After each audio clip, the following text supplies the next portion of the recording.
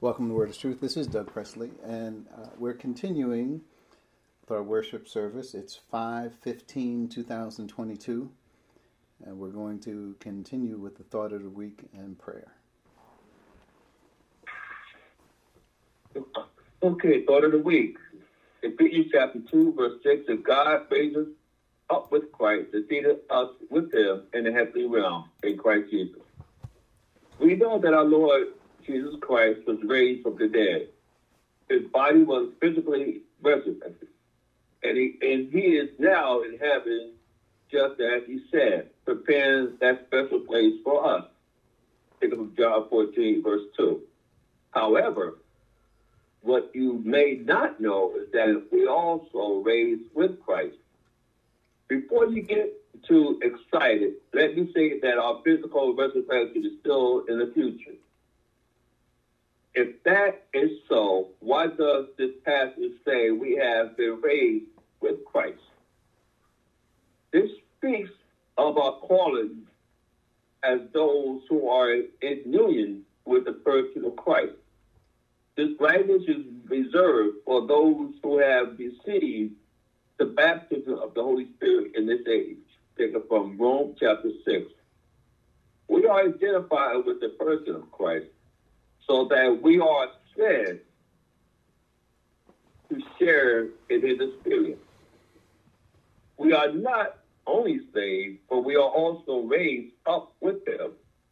Our Lord is now in heaven at the right hand of God. We are also said to be in the heavenly position, because as he is, so we are. The baptism of the Spirit identifies us with Christ in his death, his burial, and his resurrection. Or don't you know that all of us who were baptized into Christ, Jesus, were baptized into his death? We were therefore buried with him through baptism into death, in order that just as Christ was raised from the dead, through the glory of the Father, we too may live a new life. Taken from Romans chapter 6, verse 3 and 4. God has blessed us up with Christ, and he raised us with Christ and seated us in the heavenly realm. That's all of us that have the ability to be seated with Christ. Most likely we are identified with him through everything, through his burial and through the baptism of the Holy Spirit. So when Christ raised us up with Christ, he identified us that we are in union with Christ, waiting for the day that when we physically leave here, we will still have him in glory, and that will receive our glory also. So I'll get into the thought of the week, taken from Ephesians chapter 2, verse 6. So I just would like to have the wife give us open with prayer. Thank you very much, Dave. And do we have any specific requests? I do believe we have a new family member on Earth who arrived last night. So beyond that, any other specific requests?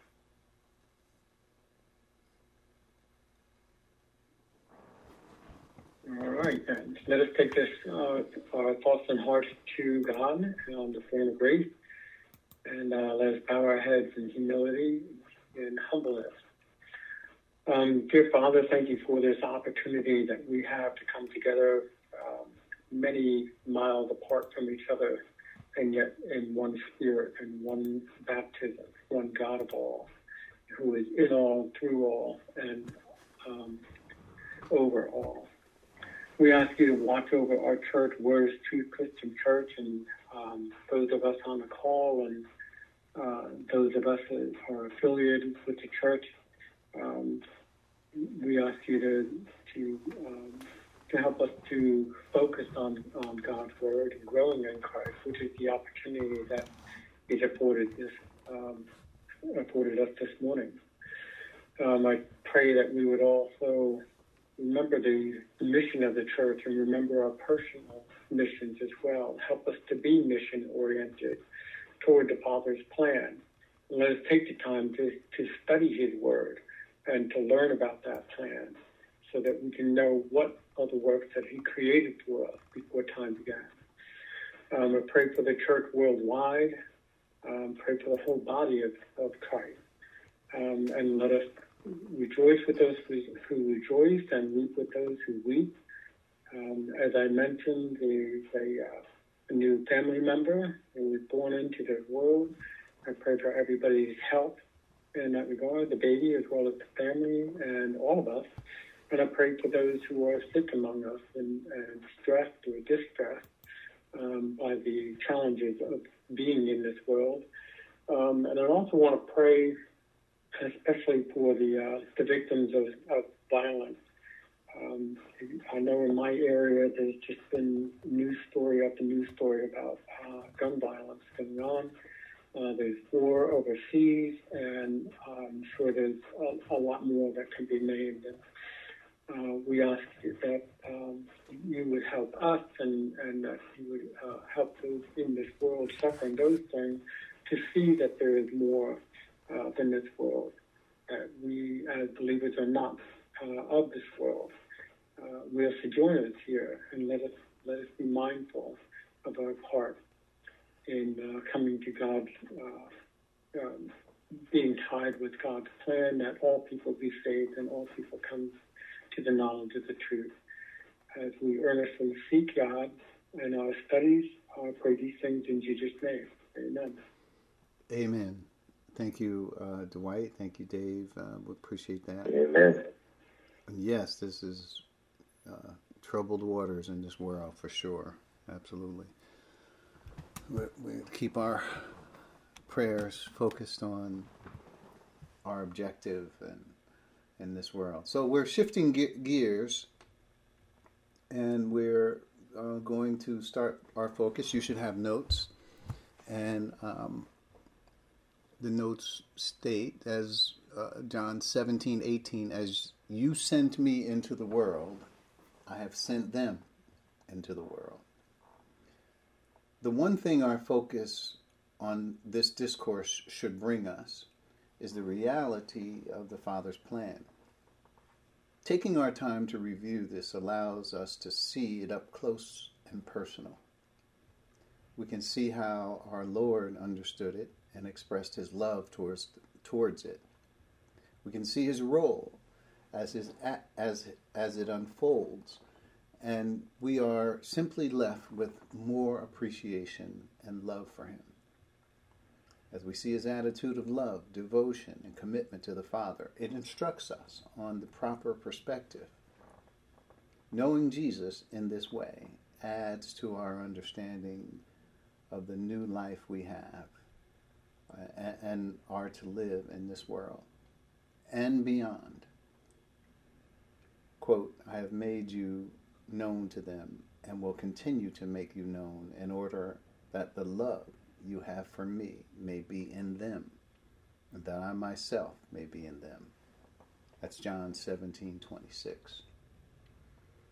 So we are focused on this. It looks like a short verse. 2 phrases we broke it into, so we should be done. After we do these 2 phrases, 1, 2, 3, we'll be done. No, that's not true. We have a lot of thoughts in these phrases that we want to at least try to bring out, and some by way of review, because we've covered some of this, but as Jesus is praying to the Father, we're just going to keep the continuity of the thought that it's a prayer. And the focus of his prayer is the church. We should note that the focus of his prayer is not Israel. It's us, this new entity that is about to start. And we're right at the cusp of it, right before it begins, which if we were to even put a matter of days here, it's probably like 50 days. From Passover to Pentecost was 50 days. So that's how soon all of this is about to happen. So Passover was the next day. They had the Passover meal the night before, and that's where Jesus has this discourse.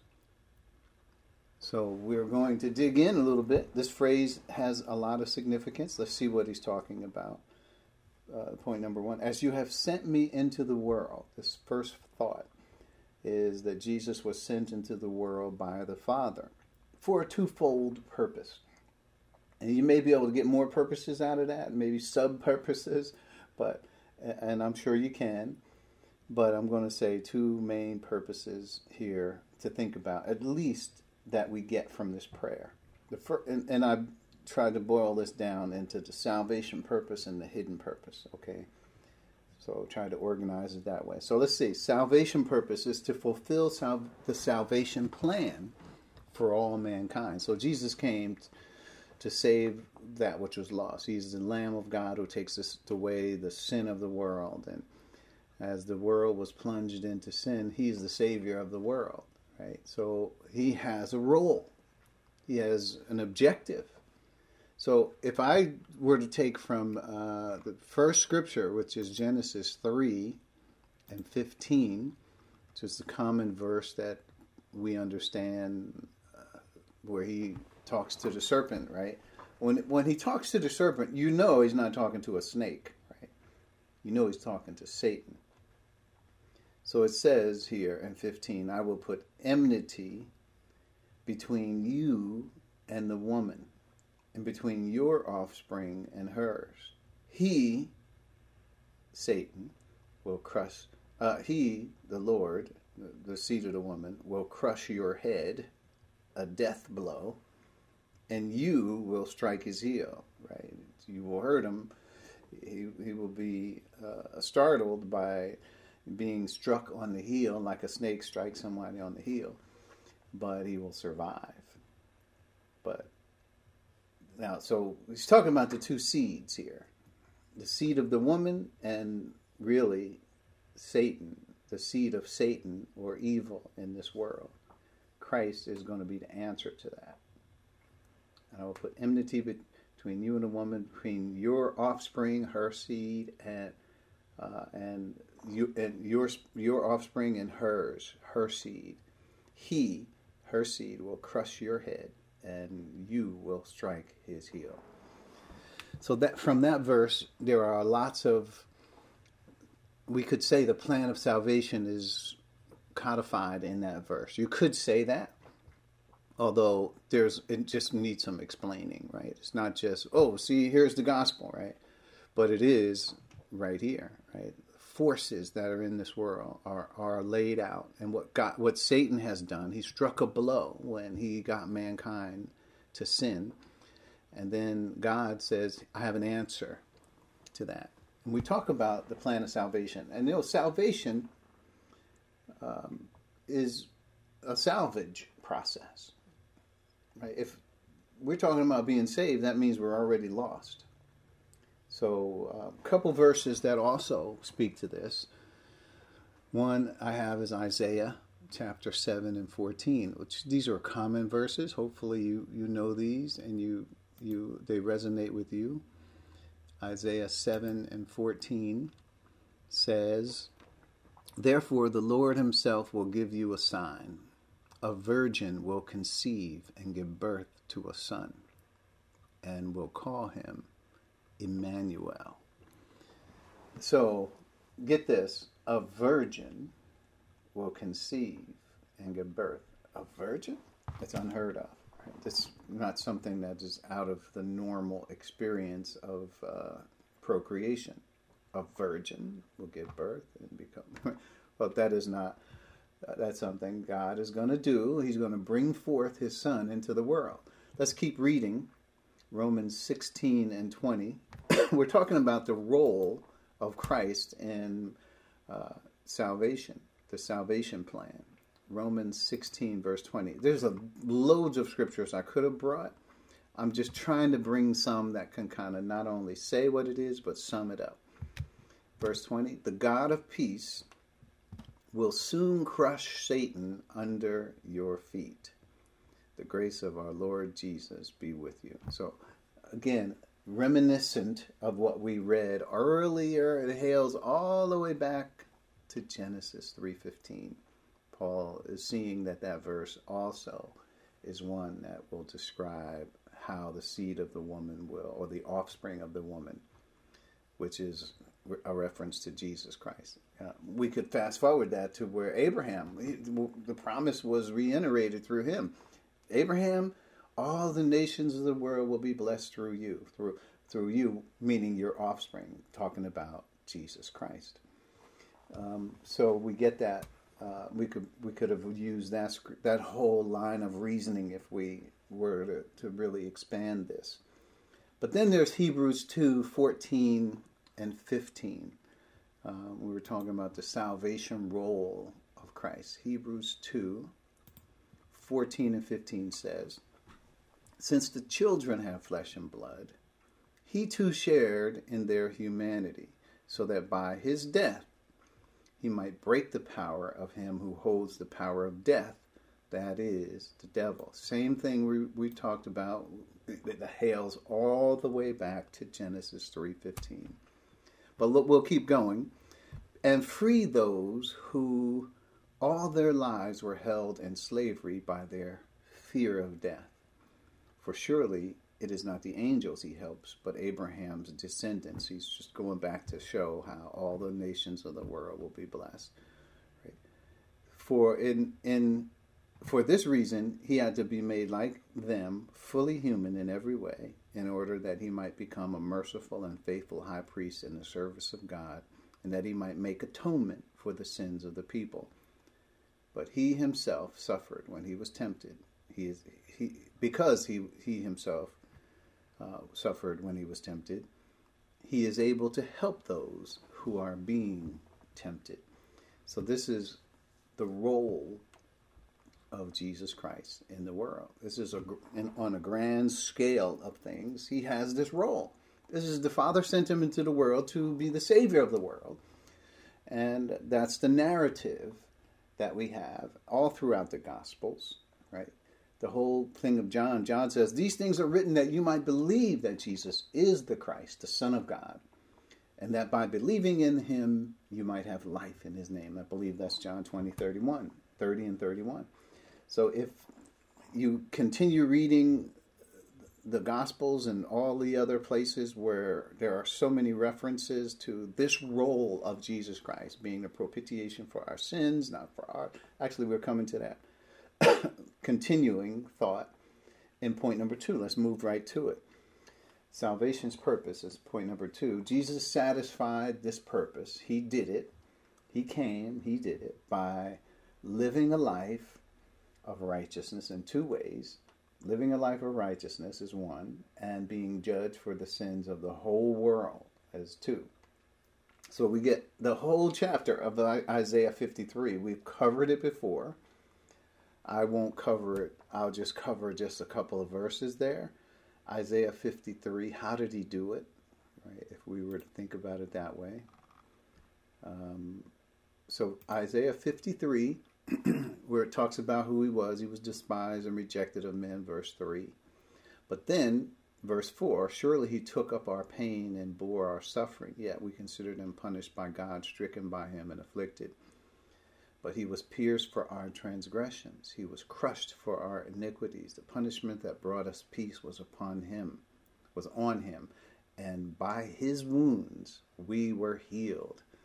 And then you could just keep, the whole thing is about how Christ did it. Verse 10, I'm going to skip on down to that. "Yet it was the Lord's will to crush him and to cause him to suffer. And though the Lord makes his life an offering for sin, he will see his offspring and prolong his days. And the will of the Lord will prosper in his hand." And this whole chapter is dealing with the role of Christ in our so great salvation. That's part of the work that was Christ, that he performed when he came into this world. And then there's 2 Corinthians 5:21, which is also a classic verse that talks about the role of Christ.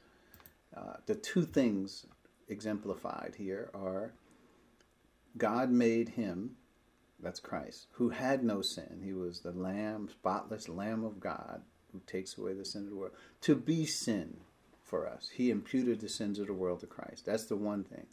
So that in him we might become the righteousness of God. So you got two factors here. Not only is it sin is the one thing, barrier that between us and God. God handled that.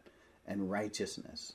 Upon believing in Christ, we receive the righteousness of Christ. And this is not something just exclusive to the New Testament. Abraham believed God, and it was credited to him as righteousness.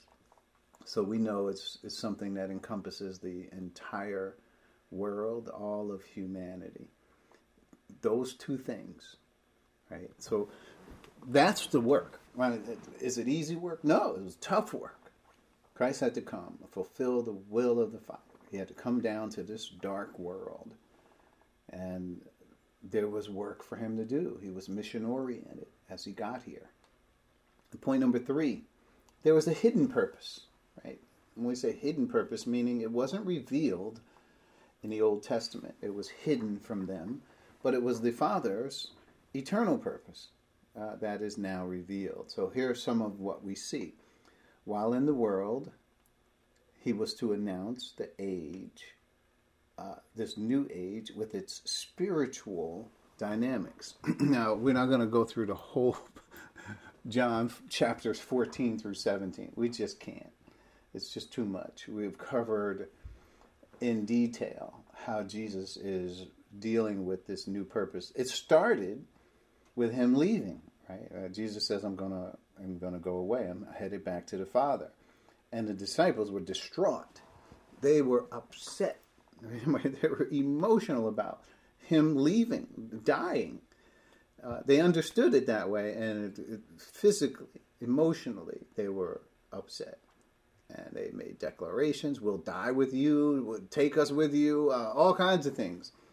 But Jesus said, no.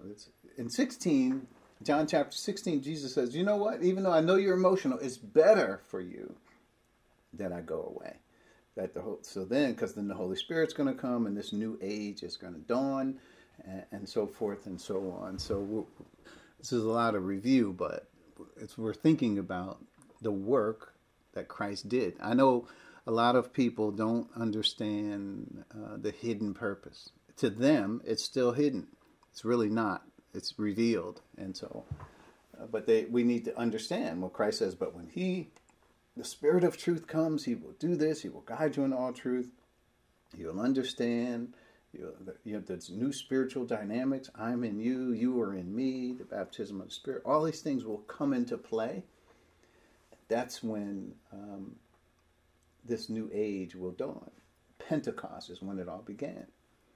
So that's this hidden purpose of God. So there's more. Actually, he continues through 4. I won't, you could think about all the things we already discussed as part of the discourse. Most of it is dealing with this hidden purpose and preparing the disciples for it. And then there's hidden purpose again in point number 4, which is to begin building his church, right? Church didn't exist in the Old Testament.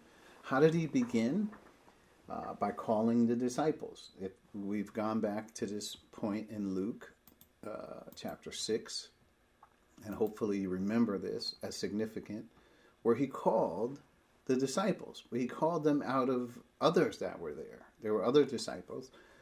Verse 12, one of those days, Jesus went out to the mountainside to pray and spent the night praying to God. So he was really contemplating and communing with the Father.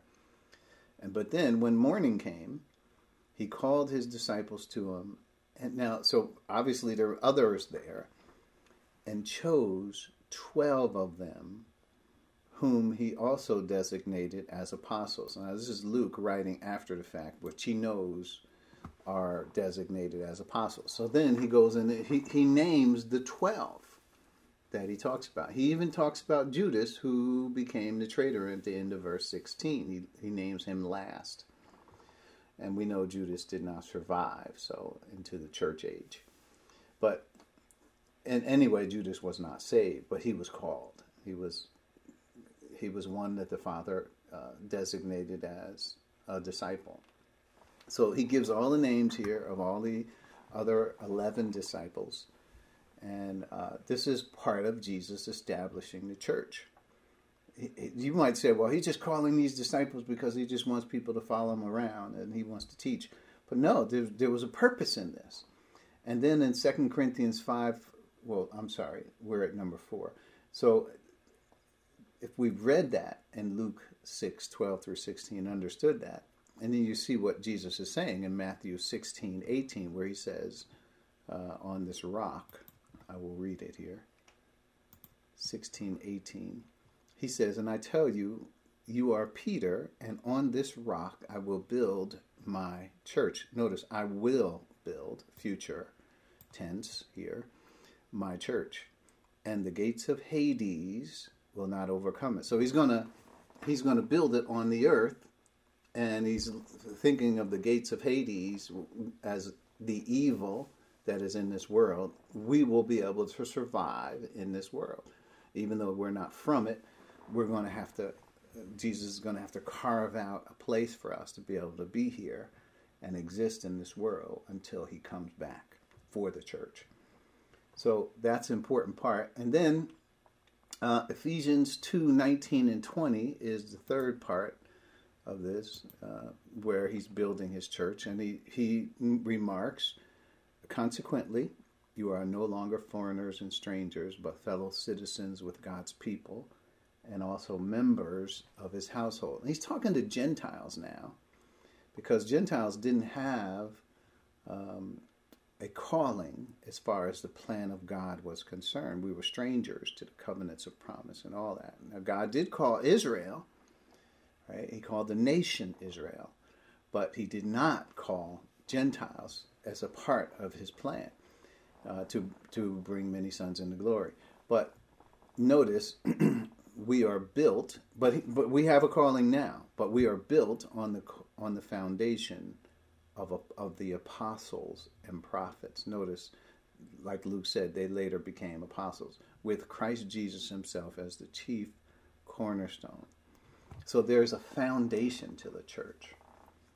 And the apostles and prophets here that he's talking about are New Testament prophets, and the apostles are the same disciples that he chose, plus the apostle Paul, who replaced Judas Iscariot. So what are we talking about here? We're talking about this hidden purpose that was not revealed in the Old Testament. It's not necessarily related to salvation, other than the fact that only saved people can be in the church. So the hidden purpose, point number 5, is to teach the disciples of this new age and prepare them for what is ahead. So if we look at John 16, this is part of the work he had to do. Obviously, he was tasked with by the Father. So listen to how it's said here. Verse 6, rather, you are filled with... that's 16. 17. 6 through 9. I have revealed you to those whom you gave me out of the world. They were yours, you gave them to me, and they have obeyed your word. So obviously there was work for Christ to do in all of this. Now they know that everything you have given me comes from you. For I gave them the words you gave me, and they accepted them. They knew with certainty that I came from you, and they believed that you sent me. I pray for them. I am not praying for the world, but for those you have given me, for they are yours. He's talking about the foundation of the church. There is specific work that Christ did in order to bring the church on board. And that's what he was tasked to do by the Father. And he did it. He finished it. He did what he was supposed to do. He says, I told them what you told me. I gave them the words. And guess what? They believed them. They're on board. So they understand now. And I'm praying for their protection in this world. So it's important that we see Christ and his finished work is not just the salvation work, which most people understand, but that we understand that there was a hidden agenda that Christ had. that he had to finish, that he had to accomplish. And he did it. And he did it in a marvelous way, let's just say. And point number 6, which is just a quote where Jesus is acknowledging verse 4. I have brought you glory on earth by finishing the work you gave me to do. And that's how we ought to see it. We ought to see it as the finished work of Christ. Now, obviously, there's more work for Christ to do, and he's in heaven interceding for us. But he's saying on earth, right? The time that he had on earth, there were specific things that he had to accomplish. He did those. So let's keep going to point number B in our notes. So Jesus was mission-oriented, obviously. If he knew, when he found that he had things that he needed to do while he was here, he was about that. He was about his Father's business. And when I think about it, I just realize, even if I didn't make it in the notes, which I know it was in my head to do it, but I didn't put it in, that we should be mission-oriented. It's probably going to come up somewhere, because I know it was in my head. We should be mission-oriented, because I have sent you, as you have sent me into the world, I'm sending them into the world. Well, I had a mission, they have a mission. Right? Those are things that should be understood. But a couple of thoughts, he was mission-oriented and without fear. Right? Yeah, I know this world can be a scary place. Things are happening. We just talked about tumultuous times, troubled waters, the craziness that's happening in this world, all around us, all the time. If you don't know what it is, just turn on the news. Right? If you're not sure that this world is evil and got things going on that are certainly horrible, then just turn on the news. You will get a full breadth of understanding of what's happening. So, but he's about his Father's business. Even listen, times weren't just peaceful when Jesus was walking around, right? So let's look at his attitude when he was here. Luke chapter 2. This is our first verse, 48 and 49. Let's see what it says. So what happened? He was gone. Well, we got to go back to 46. After 3 days, they found him in the temple courts. This is when he was 12, sitting among the teachers, listening to them and asking them questions. This is what he had kind of separated from his family, and that's where they found him. Everyone who heard him was amazed at his understanding and his answers. But when his parents saw him, verse 48, because they were worried, they were astonished. His mother said to him, "Son, why have you treated us like this? Your father and I have been anxiously searching for you." This is his answer to them. "Why were you searching for me?" he asked. "Didn't you know I had to be in my Father's house?" So this is the part that I see. I see Jesus understood his role already at 12 years old. 12 years old. He had a full grasp. He wasn't mature. He was still under the authority of his parents. But he had a full grasp of understanding. It can be seen in these two verses. One, verse 48, "Your father and I have been anxiously searching for you." Notice his father Joseph was still in the picture at this point, at 12 years old. But notice Jesus says, "Didn't you know I had to be in my Father's house?" So Jesus already understood who he was and what his purpose was, what he was doing here. He wasn't just here. Like, we couldn't say that. We couldn't make that comment. But Jesus was about his Father's business. And then in 13, same chapter, same book, Luke 13, 31. There's another point to make. At that time, some of the Pharisees came to Jesus and said to him, "Leave this place and go somewhere else. Herod wants to kill you." That's interesting. Jesus has gotten to a place in his ministry where he had already crossed a lot of lines for the religious crowd. Religious people did not like Jesus. If you think about who the religious authorities were in that time, Jesus was at odds with them. In fact, they put Jesus on the cross. So verse 32, his reply, go tell that fox, I will keep on driving out demons and healing people today and tomorrow, and on the third day I will reach my goal. In any case, I must press on today, tomorrow, and the next day, for surely no prophet can die outside Jerusalem. Jerusalem, Jerusalem, you who kill the prophets and stone those who are sent to you. How often I have longed to gather your children together as a hen gathers her chicks under her wings, and you were not willing. Look, your house is left to you, desolate. I tell you, you will not see me again until you say, blessed is he who comes in the name of the Lord, which is a psalm.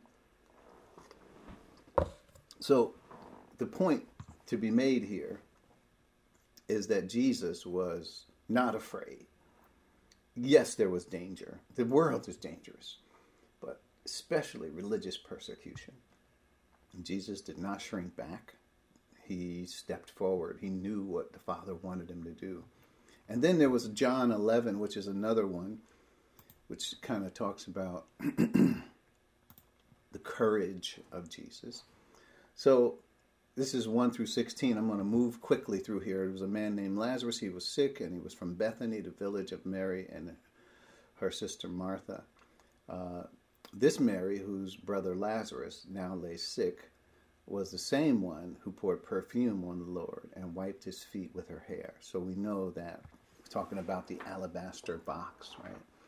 But she cracked open this jar of alabaster, and it filled the room where everybody was sitting, and everybody's head turned and looked and saw this woman wiping, using the perfume, this expensive perfume on Jesus, and wiping her feet, his feet with her hair. And so, in any case, this is, Lazarus is sick, and Jesus loved Lazarus. He was a friend of Jesus. So they said, Lord, the one you love is sick. They sent word to him. And Jesus wasn't that far away. He could have got there. When he heard this, Jesus said, this sickness will not end in death. No, it is for God's glory, so that God's Son may be glorified through it. Now, Jesus loved Martha and her sister and Lazarus. This is where I was saying, these were his personal friends. If Jesus was in town, he most likely would stay at their house. It was a common thing for him to be there. But now Lazarus is sick unto death. And they sent word, hey, Lazarus is sick. Can you help us? That's what they're saying. So when Jesus heard that Lazarus was sick, he stayed there where he was 2 more days. And then he said to his disciples, let's go back to Judea. But Rabbi, they said, a short while ago the Jews there tried to stone you. And yet you were going back. Now notice, they tried to kill you. Stone you doesn't mean like throw stones at you. It means to kill you. Literally. This is bad. If anything, common sense would say to us, stay away from this area. Because this is bad if they're going to try to kill me. Well, Jesus answered, are there not 12 hours of daylight? Anyone who walks in the daytime will not stumble, for they see by this world's light. It is the person who walks at night that they stumble, for they have no light. He's talking about him. The light is the Father's will. He knows that he's walking according to a plan, according to his mission. He's not worried what will happen. People who don't have that, they stumble because they don't really understand what they're supposed to be doing. That's us, oftentimes. But we should walk by the light that God has given us in our age. After he said this, after he had said this, he went on to tell them, our friend Lazarus has fallen asleep, but I'm going there to wake him up. The disciples said, well, if he sleeps, he'll get better. Jesus said in verse 13, he had been speaking of his death, but the disciples thought he meant natural sleep. So then he told them plainly, Lazarus is dead. He was sick and he died. That's why Jesus waited the 2 days, because he wanted to make sure that this is all part of the Father's plan. He was walking according to the steps that he wanted, and to demonstrate this. And yet, the disciples could not understand it. He says, for your sake, he said, I am glad that I was not there so that you may believe, but let's go to him, right? Because Jesus knew he was going to go raise Lazarus or resuscitate him, so that even after 4 days, he would have been, he would be alive. So listen to what Thomas says, which I've never made any sense out of this other than it's a crazy thought. Thomas, I don't know where you got it from or why you would say this, but it was sort of in opposition to what Jesus says. So then Thomas, also known as Didymus, said to the rest of the disciples, notice he did not say this to Jesus. He says this to the rest of the disciples. Here's what he says. Let us also go, that we may die with him. In other words, he didn't hear any of that what Jesus said. All he knew was Lazarus is sick. Jesus waits there 2 days. Lazarus died. And you want to go back to Judea? Didn't they try to kill us? And now you want us to all go back and die with Lazarus. And so that's the way it's all going to end. And Thomas, I can imagine him walking behind Jesus and just shaking his head like he doesn't really know what's happening here. This is a terrible thing. I mean, we're going back to a dangerous place for what? Lazarus already dead. What for? That's the only thing I can make out of this verse. Maybe in one of our Q&A sessions we'll talk about it more.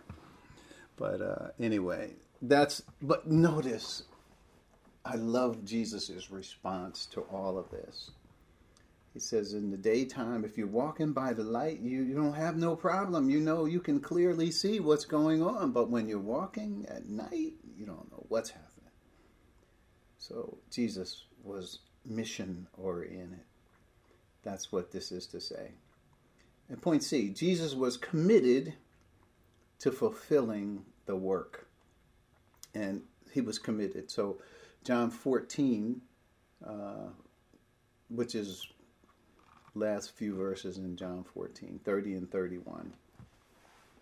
Jesus says, I will not say much more to you, for the prince of this world is coming, and he has no hold over me. Now, the prince of this world is Satan, and he knows that he's in the discourse here where it's going to lead all the way to 8 through chapter to 17 where we are, and when you get to 18, he says, okay, let's go. We're headed to the Garden of Gethsemane. The very next thing that happens this evening is he goes to the Garden of Gethsemane, where Judas will meet him there with a detachment of temple guards, and they're going to arrest him. So he is recognizing that Satan has inspired all of this, and this is what he means. He has no hold over me. I am not worried what is going to happen. I know I'm walking in the light. I know what's going to happen. Verse 31, but when he comes, so that the world may learn that I love the Father and do exactly what the Father has commanded me. The world may learn this is his testimony. He's doing the Father's will, come what may, no matter what. He knows what will come. He knows what will happen. And he's going to walk right into it because it's the Father's will for him. He's going to fulfill his purpose. And to understand that this world is not our home, right? We're going to get more of that in the next phrase, but Jesus understood that this world wasn't his home. For some reason, because we're born here and, this is all our experience, we feel tied to this world. we feel like this is part of who we are, but it's not. The terrible things that are going on down here do not speak of us at all. We are something other than this world. We are here, yes, but we don't have to defend this world. We don't have to fight for this world. This is not our home. But what we do fight for is the mission that the Father has planned for us. What we do want to show courage in this world regarding is the Father's plan for our lives. Don't stand around defending what the world does and what's happening here. Keep our focus. I like the Colossians passage in this. It says, since you've then been raised with Christ, set your mind on things above where Christ is seated at the right hand of God and not on earthly things. Keep our minds focused on the Father's plan while we're here. That's what Jesus did. So, point D in our notes, Jesus understood a special role in the Father's eternal purpose. He understood this verse, Romans 8:29. Let's read it. What he knew when he was here, that he was going to be the pattern for all the new age people, those who are in Christ, the new creation. Let's read it, 8:29. For those God foreknew, and that's us, and this is before time began, he also predestined. This is before the creation of all things. And what did he predestine us to be? Conformed to the image of his Son. Remember, this is the plan. It's not that it just came about. God hid this information. He knew it way before he created all things, but he says, I'm not going to reveal this part of it. I'm going to hide that until it's time to bring those many sons into glory. But those he foreknew, he also called, right? And those he predestined to be conformed or marked out to the image of his Son. So our lives are united to the person of Christ. The boundaries of our lives are the boundaries that Christ has, that he might be the firstborn among many brothers and sisters. So we're like him in this regard. And those he predestined, he also called. Those he called, he also justified. Those he justified, he also glorified. So, and then there's Ephesians 3:10 and 11. So Christ, understanding that he had work to do and that even after, but he was establishing something. And that's what verse 10 and 11 will say. His intent was that now, through the church, the manifold wisdom of God should be made known to the rulers and authorities in the heavenly realms, according to his eternal purpose that he accomplished, notice, in Christ Jesus our Lord. So by Christ finishing the work that he was tasked with, the Father is able to do the work that he had planned from before time began. And who does he accomplish it on the back of? Jesus Christ. There it is right there. The verse speaks loudly to what Christ knew when he was walking this earth. And he was trying to lay out. I just like what he says. I have much more to tell you, more than you can now bear. But when he, the Spirit of truth, comes, he will guide you into all truth. So sure enough, Jesus had a mission, and he was accomplishing it. Point E, Jesus knew all the glorious implications of the Father's calling many sons into glory. He knew, all we have to do is go back and look at John 17:5. There's just, all the verses speak of it, but look at 5. He says, and now, Father, glorify me in your presence with the glory I had with you before the world began. So this is planning. And they not only did they plan it, but they saw the glory that they would derive from executing this plan. They saw that glory. The glory that we have, that has been given to us, is a part of the glory that Christ saw before the world began. So verse I believe it's 10, where Christ says, John 17:10, all I have is yours, and all you have is mine. Mutual possession. And glory has come to me through them. So remember, calling out those many sons, being the pattern for, that we would be conformed into his image and predestined to be conformed in that way. Christ understood all of that. As I say, the glorious implications. And then if you go down to verse 22, he says it another way.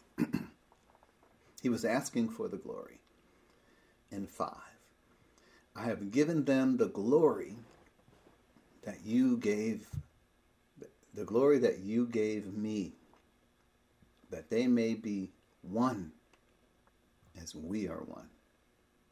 So that glory that he was praying for in verse 5, before the world began, is the same glory that he has given us in this age. We covered this in detail. I think it took us 3 weeks to do so, but we took our time with this verse. Hopefully you have the notes.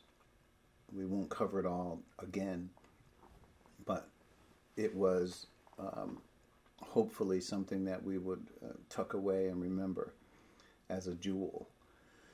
So this is, as just to paint the picture of Christ coming into the world. Who was Christ? What did he do? What was his role?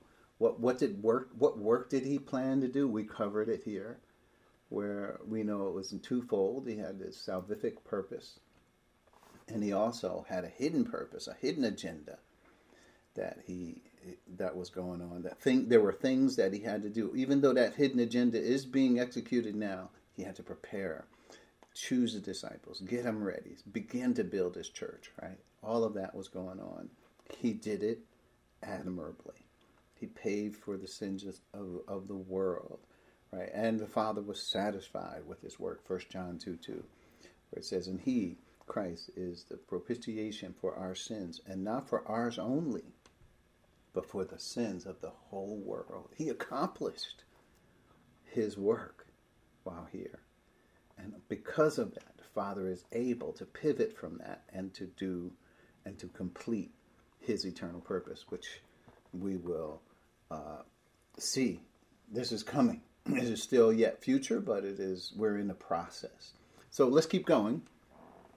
Point number 2, I have sent them into the world. So as you have sent me into the world, I have sent them into the world. Now he's talking about the disciples, but not just the disciples. Obviously, when we get to verse 20, we'll expand, make sure people understand.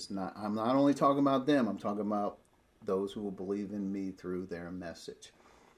And that there will be one, the same oneness that he talked about from the baptism of the Spirit will be a part of our experience as well.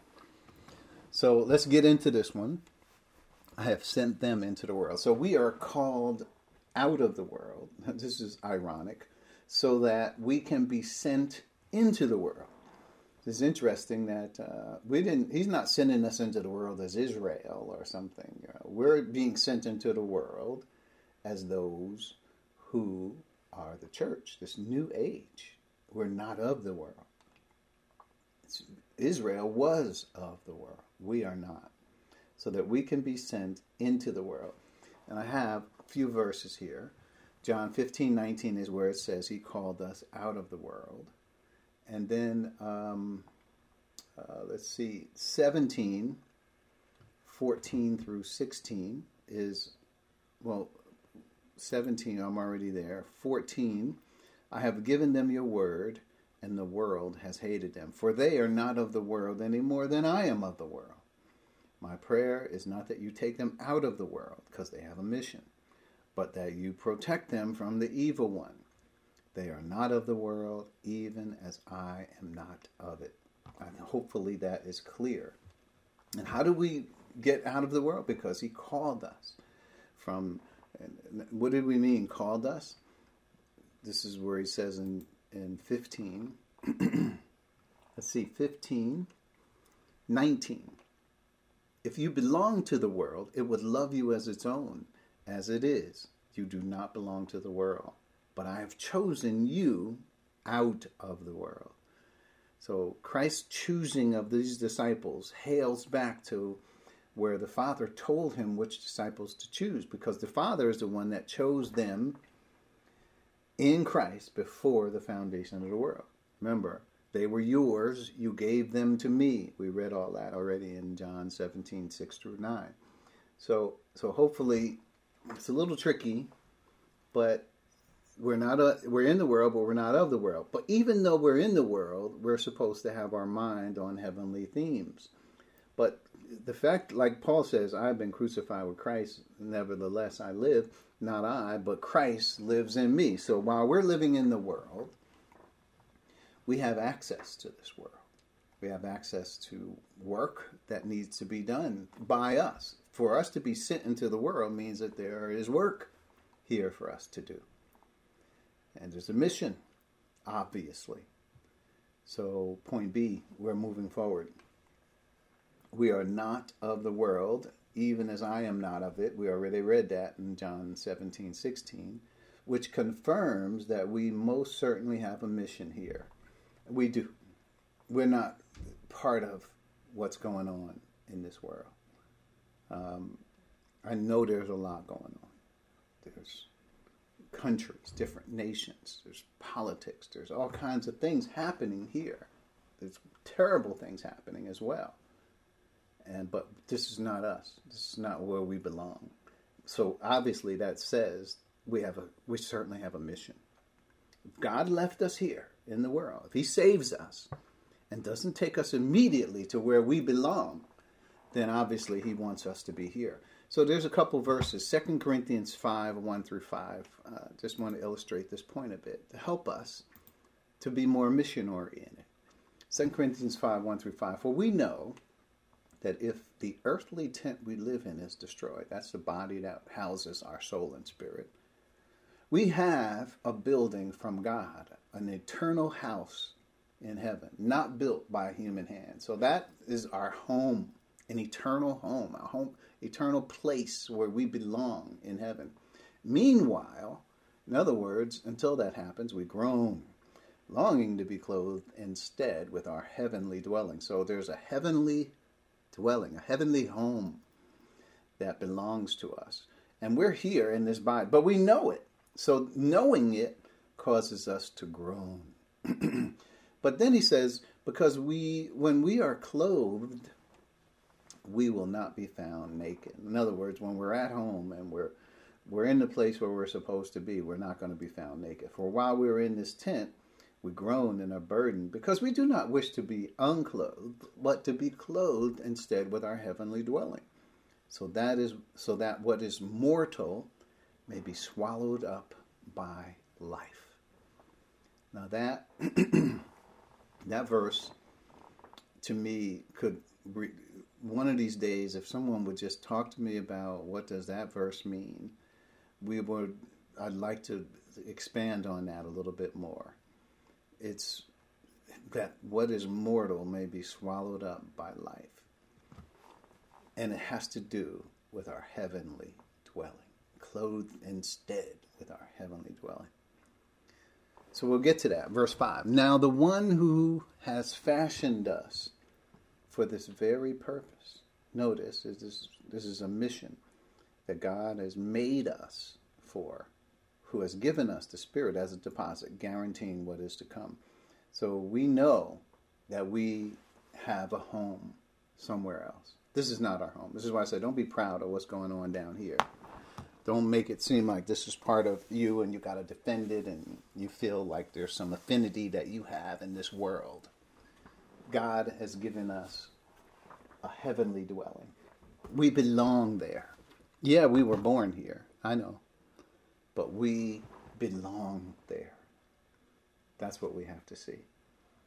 So that's 2 Corinthians 5, 1 through 5, that clearly, it definitely says that's where we belong. So Philippians 3:20 is another verse that we should note.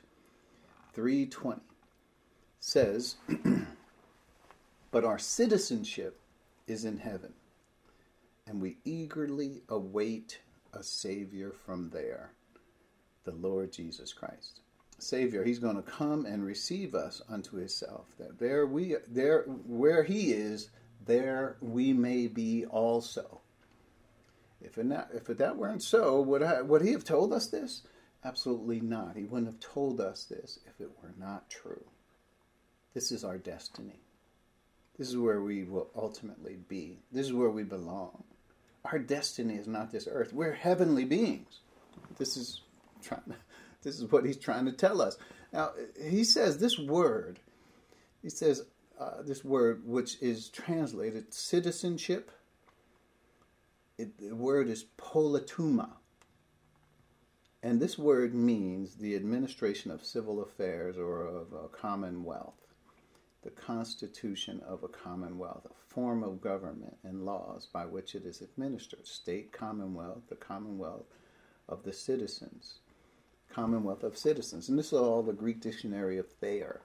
So what is to say is that we are citizens. We belong to a commonwealth of heaven, right? This is where we have rights and privileges that are ours. It's not here on earth. It's there. That's where we belong. That's where we are citizens in heaven. So the question has to be then, as I said, if that's where we belong, why not just take us there? Put us right there now and say it's all done. And we have our consciousness there. We could say that. However, that is to say there is work for us to do down here. That's why we're here. Just like Christ figured it out. It says when he, I like the way Philippians says, this is not in our notes since we're in Philippians, back up to chapter 2.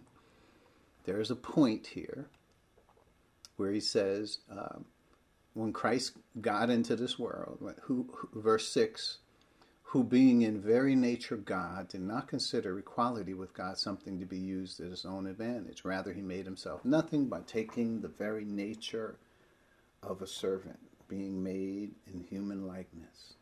And here it is in verse 8. And being found in appearance as a man, when he understood who he was in this world as a human being, as one who had consciousness and in the human nature. What did he do? What was his next move once he understood this about himself? He humbled himself by becoming obedient to death, even death on the cross. So that's completing the Father's plan. That's what he did when he realized who he was in this world. And we can ask the question, when do you realize, or when did you realize who you are in Christ while you're living in this world? When did that happen, and what's your next move? Or is this your next move? The fact that you are fulfilling the Father's plan for your life. So this is important because Christ came to himself. Remember, at the age of 12, Christ had already figured it out. But he knew what he had to do. Humbled himself, meaning he became obedient to the Father's plan, even to the point of death. He let them put him on a cross and torture him. And that is the backdrop for the Father imputing the sins of the world to Christ. What a horrible scene. But out of it comes triumph, victory, overcoming the world. And therefore, as verse 9, God exalted him to the highest place Gave him a name that is above every name. At the name of Jesus, every knee shall bow, in heaven, on earth, under the earth. Every tongue acknowledge that Jesus Christ is Lord, to the glory of God the Father. So he allowed the Father to use him for that purpose. Let's keep going in our notes. We're almost done. Jesus, or the Word, pre-existed before his birth, as we already read in John 1:1-3. In the beginning was the Word, and the Word was with God, and the Word was himself God. And all things were created by him. And verse 14, and the Word became flesh and made his dwelling among us. We beheld his glory. It was the only begotten of the Father, full of grace and truth. All of that is about Jesus, right? This person. We're talking about in his divine nature. What did he do? Well, he had many exploits. Created all things. Without him, there was not one thing made that has been made. What about in his humanity? We just talked about the finished work that he did.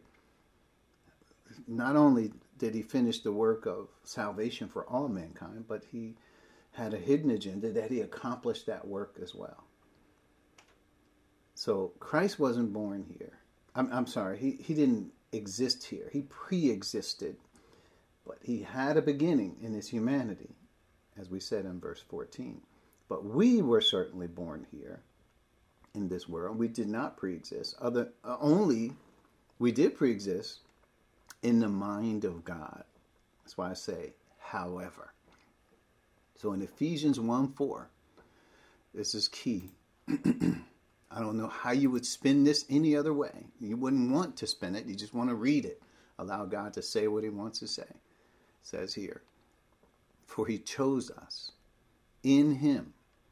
And I'll get this, before the creation of the world. Who's in him? In Christ. Before the creation of the world. We were in the mind of God. Not only did God know what was going to happen, he saw all the vicissitudes of life and how it would all work out to be there being a Dwight or a Dave or Bill or Mitzi or somebody would come along, and all of the decisions that had to be made to get to the place where you exist. God knew that in his foreknowledge, and he saw you, and he chose you to be in Christ. That's what this verse is telling us. He chose us in him, in Christ, before he executed. He pulled the trigger to say, okay, creation of the world happened. He did this first. That is to say, he had a plan, a unique plan. So a lot of this, like I said, we needs more discussion. I would say we should make sure we take time to discuss it because it's important. Q&A, where we get a chance to go back and forth and mull it over as we need to. But there it is. We were certainly born here in this world in Adam, but however, God knew, he saw all of this. And then if we look at Ephesians 2:4-7, we're there. Let's just quickly look at that.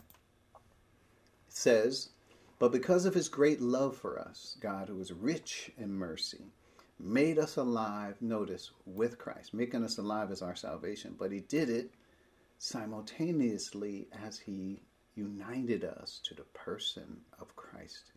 Even when we were dead in transgressions, it is by grace you have been saved.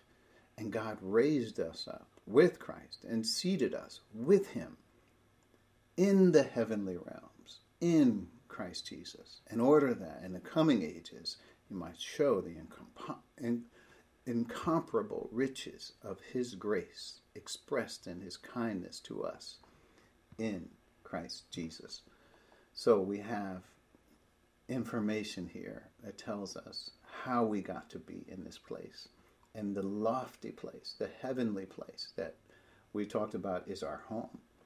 Positionally, we are already there. Some of us whose bodies have fallen asleep are present with the Lord right now. They're already there. But we are all going to be there when we are caught up together to meet the Lord in the air. We will all get our resurrection bodies, bodies that are fit for the environment in which we live. So, point E, notice the power of the work of God is amazing to change our orientation to this world. I mean, literally, we were born here, but now God has completely changed our orientation. And now we went from Adam to now being united to the person of Christ. That work is called the baptism of the Spirit. 1 Corinthians 12:13. We're baptized into one body in Christ, right? And that's how we got. This is the work of God that literally causes us to go from being in Adam, now in Christ. Or we could just look at the verse that we read in the thought of the week. Or do you not know that, and many as us who were baptized into Christ were baptized into his death? That like as Christ was raised from the dead by the glory of the Father, even so we should walk in newness of life, and so forth. That's Romans 6:2-3. It's clearly telling us that. So we're going to, I see our time is headed the wrong direction. So I don't want to rush any of this.